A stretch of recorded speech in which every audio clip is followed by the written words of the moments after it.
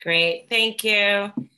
Hi, everybody. Welcome. Welcome. My name is Melissa C. I'm a recovered compulsive overeater. I live in New York. And welcome to all the people that are here tonight in Recovery Jam. So, we're going to jump into a pretty important chapter. We're going to discuss we agnostics. And actually, we'll probably get through about half of it because it's a pretty rich and meaty chapter here, and I don't want to rush through anything. I just give like a little quick background, just really fast on me, and what brings me here is I am a food addict. I am an absolute food junkie. I am addicted. I have been addicted to food. I've been addicted to certain types of eating, and I've been addicted to weight loss schemes and diets and fix it strategies. And at the height of my, disease, I was over 300 pounds. I have broke my foot trying to exercise at food off my body. So I've behaved inappropriately that way as well. And I was owned. I feel like I was just owned by food. Food was everything. It was my master. It owned me. It called the shots. It made me behave, or it kept me behaving in ways that seemed to be against my own will, against what I wanted to do. I found myself not just eating in certain ways, but behaving in certain ways. And I couldn't think myself out of it. I couldn't take all the information I had, all the help that was being offered to me. I couldn't apply it consistently to keep the weight off. I could lose weight and do it for a period of time, but I always succumbed to the desire over and over and over and over again. And yet here I am today, right? I've been recovered. It's 8.5 years. I've lost over 160 pounds. Food is not my master anymore. I hardly think about it. I just eat my 3 weighed and measured meals a day, and it's really quiet. And that is a miracle. That is an absolute miracle. And so that's the good news that I always want to shout. Like, that's what I hope the message is here, that there is a God who cares enough about each and every one of us to actually free us from bondage, right? So let's jump into We Agnostics, because this is the chapter that's really going to explain, you know, perhaps what our stumbling blocks might be, and further give us information about the solution. So first of all, let's define what an agnostic is, because it has a definition, right? And so here's the definition: a person who holds the view that any ultimate reality, such as God, is unknown and probably unknowable, right? Um, and broadly, another way is one who is not committed to believing in either the existence or the non existence of God. So it's someone who can't commit, who can't say 100% there is a God, right?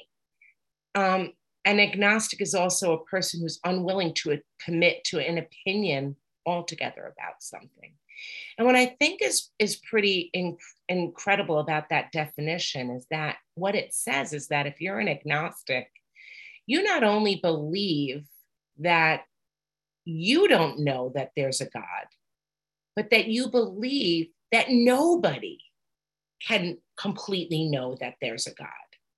And so this chapter is written for people who think that they cannot know for sure the ultimate reality of God.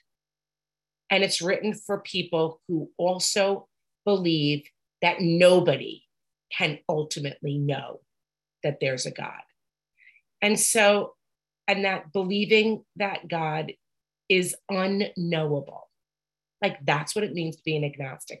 And this chapter is written for people who believe that we can't know God, right? That you can't know for sure. And it's also written for people who can't seem to commit to an opinion. not unable to have an opinion, by the way, that's not what it says, but unable to commit to an opinion. And boy, do I get that, because I've had opinions, I think, since the time I came out of the womb, right? I've always had opinions. I couldn't even commit to them now. I couldn't have integrity to stand by my very own opinions, to stay committed to the things that I believed. So I think that about this, right? And I know that this agnostic temperament is not something to celebrate and cling to. And I don't think that we can remain agnostic and recover. And I know that might fly in the face of some things that you might hear, that in 12-step rooms, you don't have to believe, right? Well, that's true initially, but we don't want to cling to disbelief. We don't want to cling to an agnostic temperament. In fact, this chapter is written before the directions, because the hope is that you're going to lose that agnostic temperament so that you can follow through with the directions. And I think that's why it's specifically placed where it is in the text. It's placed after there's a solution, which tells us that it's going to be spiritual. And it's placed after more about alcoholism, which tells us that every other human solution is going to be a failure. And so then it's specifically placed, okay, so if you know that you're going to need to believe because nothing else is working for you, but you're not sure that you can, well, here you go. Here's your chapter. Let's get to it so that you can further take direction, right? And so the reason I say that we can't remain agnostic and recover is that just look at what it says in There's a Solution, which came before this. On page 25, There's a Solution says, the great fact is just this and nothing less, that we have had deep and effective spiritual experiences, which have revolutionized our whole attitude toward life, towards our fellows, and towards God's universe. The central fact of our lives today is the absolute certainty that our Creator has entered into our hearts and lives in a way which is indeed miraculous. So if that's what the solution is, to be absolutely certain that there's a God that enters your heart and changes you, you can't really remain with the position that nobody can know for sure. Because we just said, it's the absolute certainty, right? So if it's the central fact that we're certain of this, that doesn't really sound agnostic after all. And so then let's look at the way the preceding chapter ends and then how this chapter opens up. And more about alcoholism, the chapter that comes right before, page 43, the bottom two sentences say, except in a few rare cases, neither he nor any other human being can provide such a defense. His defense must come from a higher power. So basically, I have no other choice but to believe in a higher power, or I can suffer with the disease. That's really what it's telling me. In We Agnostic, page 44, the first paragraph, it says, in the preceding chapters, you have learned something of alcoholism. We hope we have made clear that distinction between the alcoholic and the non-alcoholic. If, when you honestly want to, you find you cannot quit entirely, or if when drinking you have little control over the amount you take, you are probably alcoholic. This is how we can diagnose ourselves. You can't quit and you can't moderate. That's the diagnosis. So it doesn't matter how much you weigh or how little you weigh. That's the diagnosis. You can't quit and you can't moderate. And if that be the case, You may be suffering from an illness which only a spiritual experience will conquer. That's it. So if you can't quit and you can't moderate, then being agnostic is going to be something you must be willing to let go of. In our fellowship, it's not a badge of honor. We can't expect to have a miraculous intervention, which is the only thing that can relieve us, is a miraculous intervention, an act of providence. That's what step 1 tells us. Then not, and you can't have the miracle and not believe in the possibility and even the probability of a miraculous power that will give you the miracle, right? It doesn't make sense to say, I can't believe in a power that can grant miracles. Oh, but by the way, can I have a miracle, please? Like, where is it coming from, right? Where is it coming from? It's got to come from something bigger. And so I think it's very interesting how the words are chosen here. In it, We Agnostic, it says, to one who feels he is an atheist or an agnostic, such an experience seems impossible, but to continue as he is means disaster, especially if he's an alcoholic of the hopeless variety. So notice it says that if you feel like you're an atheist or agnostic, it's as though they already know that you're not really an atheist or an agnostic. Merely, it's just that you feel this way. Just like, I'll tell you, just like I felt hungry, right? Just like I felt unimportant, or I felt hurt, or I felt cheated. None of it was actual hunger. None of it was actual rejection. None of it was actual cheated. We're people who can't rely on our feelings for direction, right? Doesn't mean that I can't feel my feeling. Oh, I can feel them all I want. But my feelings are inaccurate data, you know? So I felt like I was an atheist. I felt like I was agnostic, but I wasn't really. And we're going to come back to this idea that we just feel it, but we're not really. It goes on to say then, to be doomed to an alcoholic death or to live on a spiritual basis are not always easy alternatives to faith. And so here again, I'm faced with two choices: die of an alcoholic death or live on a spiritual basis, right? Basically, it's this: build a relationship with God or die. That's what it was for me, right? And I might not have been dead, like, physically dead, but I felt dead, right? So I had two choices: either find God or experience life like I was dead.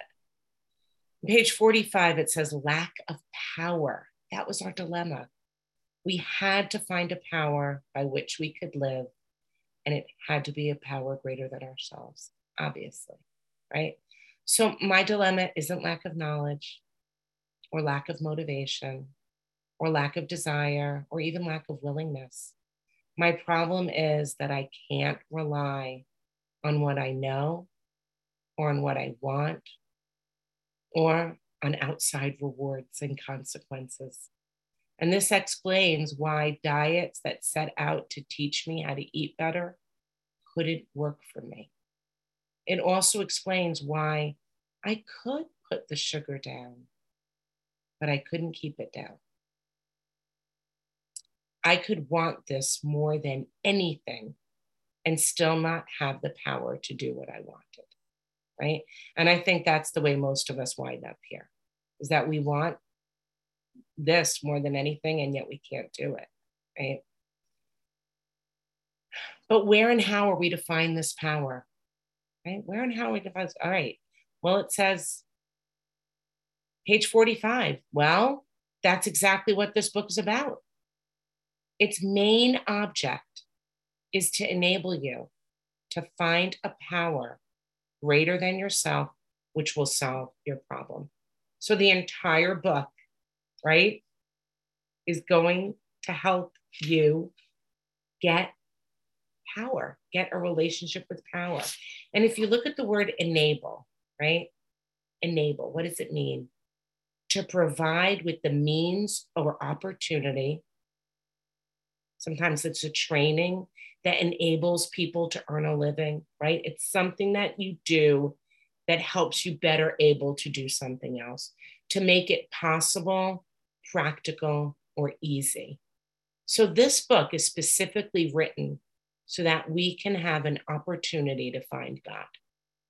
And its intention is to make this possible, practical, and easy, right?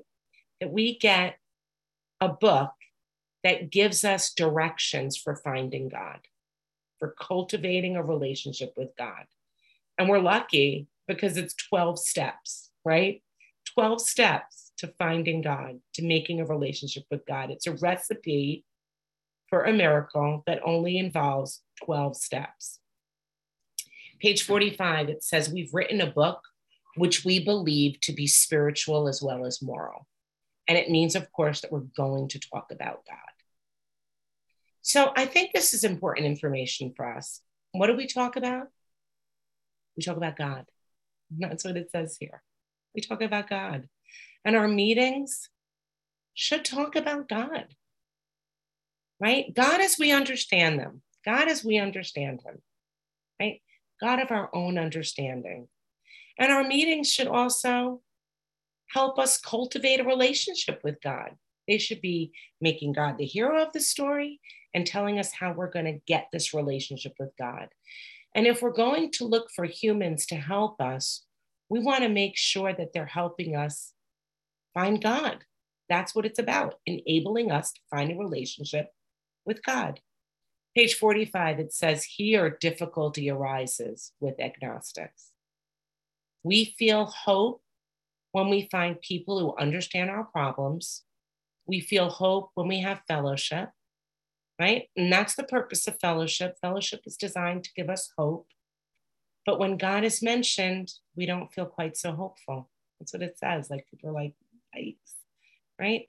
We have honest doubt and prejudices, meaning we're not being difficult or stubborn, and we're not hiding this fact. We're being honest about our difficulties and our prejudices.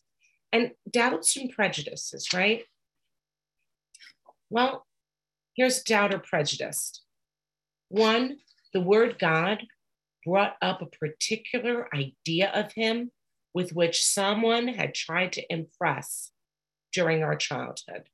So someone tried to force us to believe rather than perhaps demonstrated the benefits of believing. And that might have been your experience, that maybe it was like crammed down your throat, right?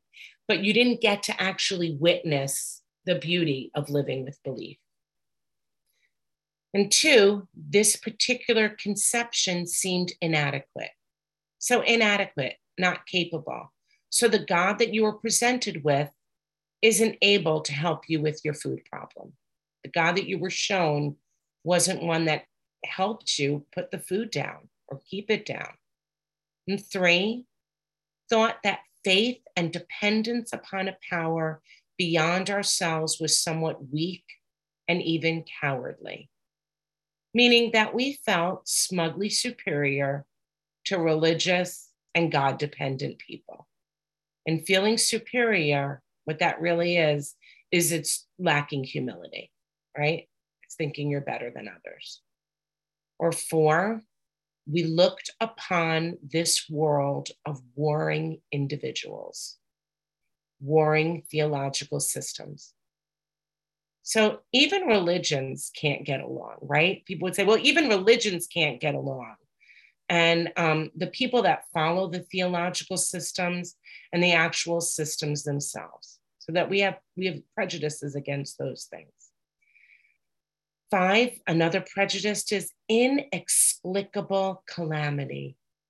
We look at those things with deep skepticism.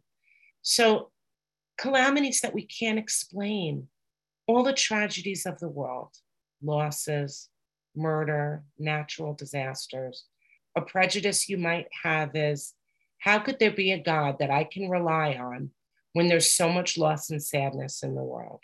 Or more specifically, in my own life, right? Most of us are really more like, how can I believe in God when look what happened to me in my life?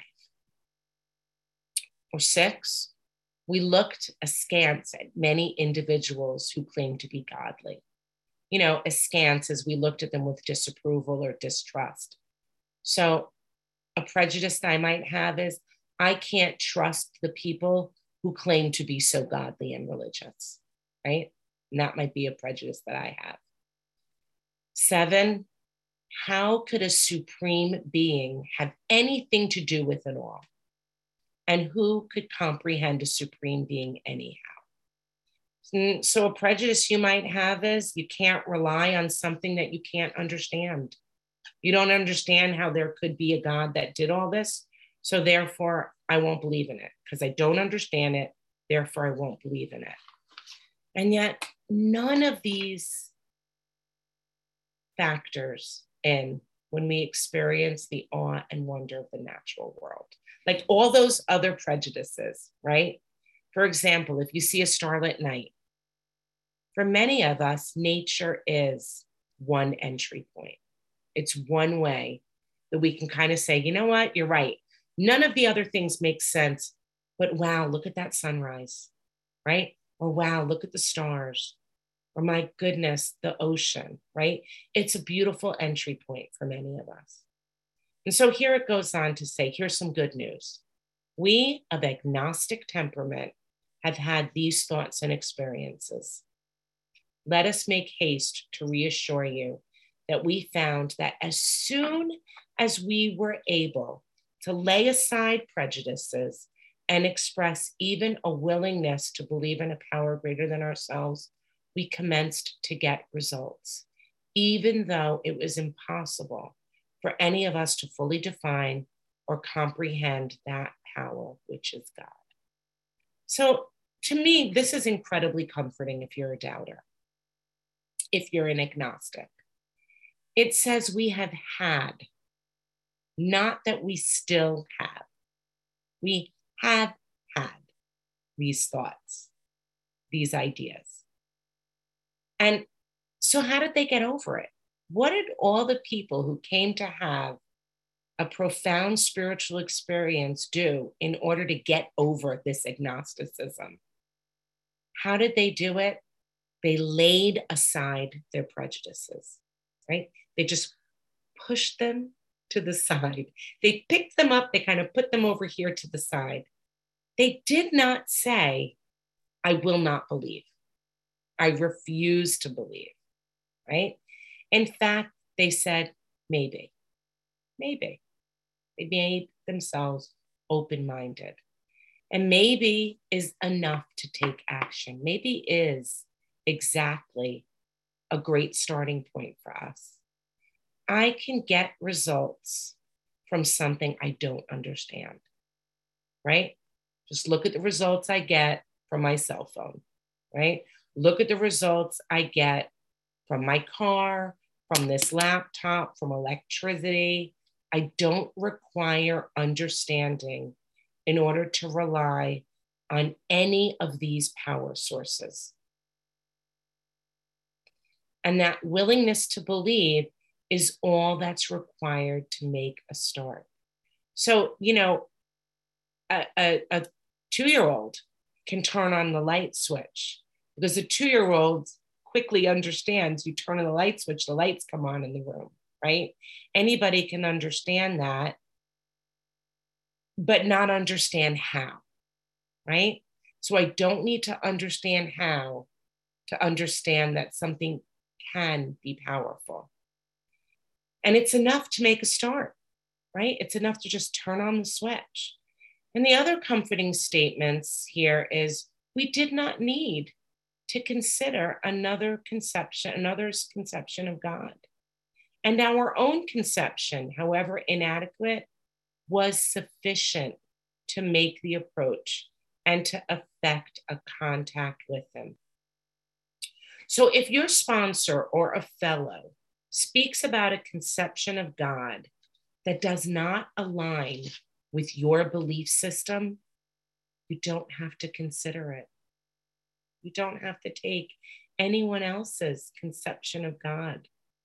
I cannot give someone my conception and tell them that they must believe what I believe, right? I've had many sponsees. None of them are required to believe the way that I believe. They can have their own belief. And the other helpful thing here is that, even my uncertainty and forming conception is enough to start, right? So I can have uncertainty and I can have this forming conception, this beginning idea, and that's enough for anybody to start. And can you just think for a minute, like how incredible that is? Think about how incredible it is that you can have access to something right as soon as you want it, as soon as you're willing to lay aside your closed-mindedness and seek it. And I think like we have a God who is so eager to help us that he will make contact. That's what we're told. He will make contact. As soon as we admitted the possible existence of a creative intelligence, of a spirit of the universe underlying the totality of things, we begin to be possessed of a new sense of power and direction, provided we took other simple steps. We found that God does not make too hard terms with those who seek him. To us, the realm of the spirit is broad, roomy, all-inclusive, never exclusive or forbidding to those who earnestly seek. It is openly believed to all men. So God is right there making contact with us humans. We're flawed. We're selfish. We're fearful, right? We're addicts. This part is before we've even done an inventory, before we've made one amend. We come here full of human failures, full of like all my messy humanness, right? And the only thing that's required is a desire to have a relationship. God wants to have a relationship with us. I've seen it in my own life, and I've seen it in the lives of others. I've been witness to it. Once we start seeking and start taking simple steps, we began to get assistance. We get help. And what does this look like? Simple steps suggested by people who have cultivated their own relationship and who are offering their guidance, right? That's what it is. So when you have a sponsor or a fellow who has had a spiritual experience, who has a relationship with God, who tells you with absolute certainty that God has entered into their hearts and lives in a way which is indeed miraculous, and they offer you guidance, right? Those simple steps you take are following the guidance, right? And so there is an important qualification for seeking. What does it mean to seek? It's on page 47. Here it is. Do not let any prejudice you may have against spiritual terms deter you from honestly asking yourself what they mean to you. At the start, this was all we needed to commence spiritual growth, to affect our first conscious relation with God as we understood him. So to have your first conscious contact, think about conscious means aware, awake, alert. To have your first aware contact, it's important that you put your prejudices aside and ask what each of the spiritual terms mean to you. Okay, so what are the spiritual terms? When they say that, what do they mean by spiritual terms? Does it mean like all religious terms? Well, I would say, because we're studying this book as our way of enabling us to find a power, I'm going to say that any word that this book uses to describe God or uses in place of the word God is a spiritual term. And we're going to ask ourselves, what does each of those mean to you? We're going to explore What do those spiritual terms mean to you? And in this chapter, there are many spiritual terms. I'll just throw a few of them out. Higher power, supreme being, creative intelligence, spirit of the universe, realm of the spirit. Those are just some to name a few, right? And so it is a worthwhile endeavor to find all the spiritual terms, to go through this chapter, go through the book, try to find the spiritual terms, and really ask yourself, what does that term mean to me? What does that help me think about? How does that help me envision God? And, I think that's a really great way to start. That is a place that we can begin. And I want to talk about the word conception, because I think that I believe that sometimes there's a misinterpretation about the word conception. The word conception is used, that why don't you form your own conception? And it doesn't say concept. And there's a difference between why don't you form your own concept and why don't you form your own conception? And conception means a beginning. And concept means an idea, right? So I can make a beginning. I can form my own beginning exactly where I am. And I think it's different than forming your own concept, because forming your own concept means that you can make up God. You can just make it up, right? So you can just make up whatever it is. And I want to be careful, because I don't want to I never want to alienate anybody. I want to really, my aim is to really invite as many people and as many perspectives in, because I think that's the best way that we can all get enabled to find and create conscious contact. But, I have to tell you, when I first was going through the steps and I was struggling at one point, I really understood step one. And step one rammed into me that there is something very wrong with my thinking, that my brain is not working correctly. And I got it, because I was beginning to really see that that was true. And I got the idea that my brain is broken, that I've got this broken mind. As much as I like to think I'm smart, my brain was definitely not doing me any favors. And then I heard this idea, well, why don't you form your own conception? And I'm a smartass. And so I thought, well, wait a second. Now you're telling me, with my broken head, with my broken brain, I should just make up a God. And that makes no sense. And I was like, that makes no sense to me. And what happened for me at that moment, when I was actually having that thought and kind of chewing on it a lot and discussing it a lot, I was going to think about this a lot, I heard this voice come in my head, and I've shared this before, and the voice sounded like my dad's. And what I heard was, don't be so smart. You want to get better or not? Don't smart your way, basically. And that was exactly how my dad would have spoken to me. My dad is gone. He's deceased. I know it wasn't really my father, but I believe that God is so creative. He knows just how to reach me. And he knew the voice that would get my attention. And now, on further reflection, I think I was a little bit right. I did not think I was capable of making God up, but I could make a conception right where I was. I can start right where I was, whatever it was, any spiritual term. No, I don't think I can just make up God. I think if I could make it up, then I might think I'm it, right? Then I might start thinking I'm it.